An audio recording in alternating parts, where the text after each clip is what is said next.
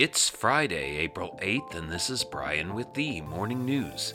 Give us 5 minutes and we'll give you the headlines you need to know to be in the know. The Senate voted 53-47 to confirm Judge Ketanji Brown Jackson as the 116th Supreme Court Justice on Thursday, making history and diversifying the bench while leaving unchanged the conservative tilt of a court tackling such hot-button issues as abortion rights and race in college admissions.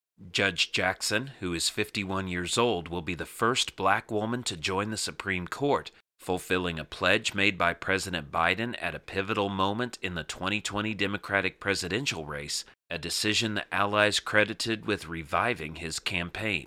At the same time, the thin margin of Thursday's vote and some contentious exchanges during Judge Jackson's hearings underlined how partisan the confirmation process has become. Some lawmakers question whether any future president could confirm a justice if the other party controls the Senate, after 2 decades of increasingly politicized picks. In other news, Ukrainian officials called for more weapons to fight Russia as both sides mobilize forces in the east for what are expected to be some of the fiercest battles of the war so far. At a meeting of NATO in Brussels on Thursday, Ukrainian Foreign Minister Dmytro Kuleba underscored his country's need for a sustainable supply of arms to counter Russia's offensive in the eastern Donbas area.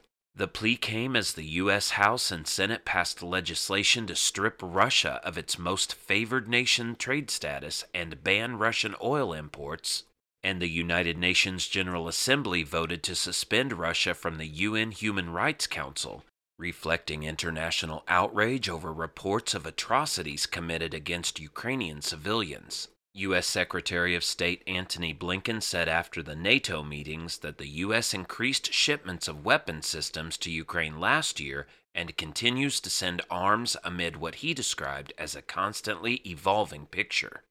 Around the world, at least 2 people were killed and 8 others injured after a gunman opened fire at pubgoers in central Tel Aviv in what appears to be Israel's 4th terrorist attack in a little over 2 weeks. The attack occurred on the popular Dizengoff Street, where bars and cafes were packed at the start of the Israeli weekend, which begins on Thursday night.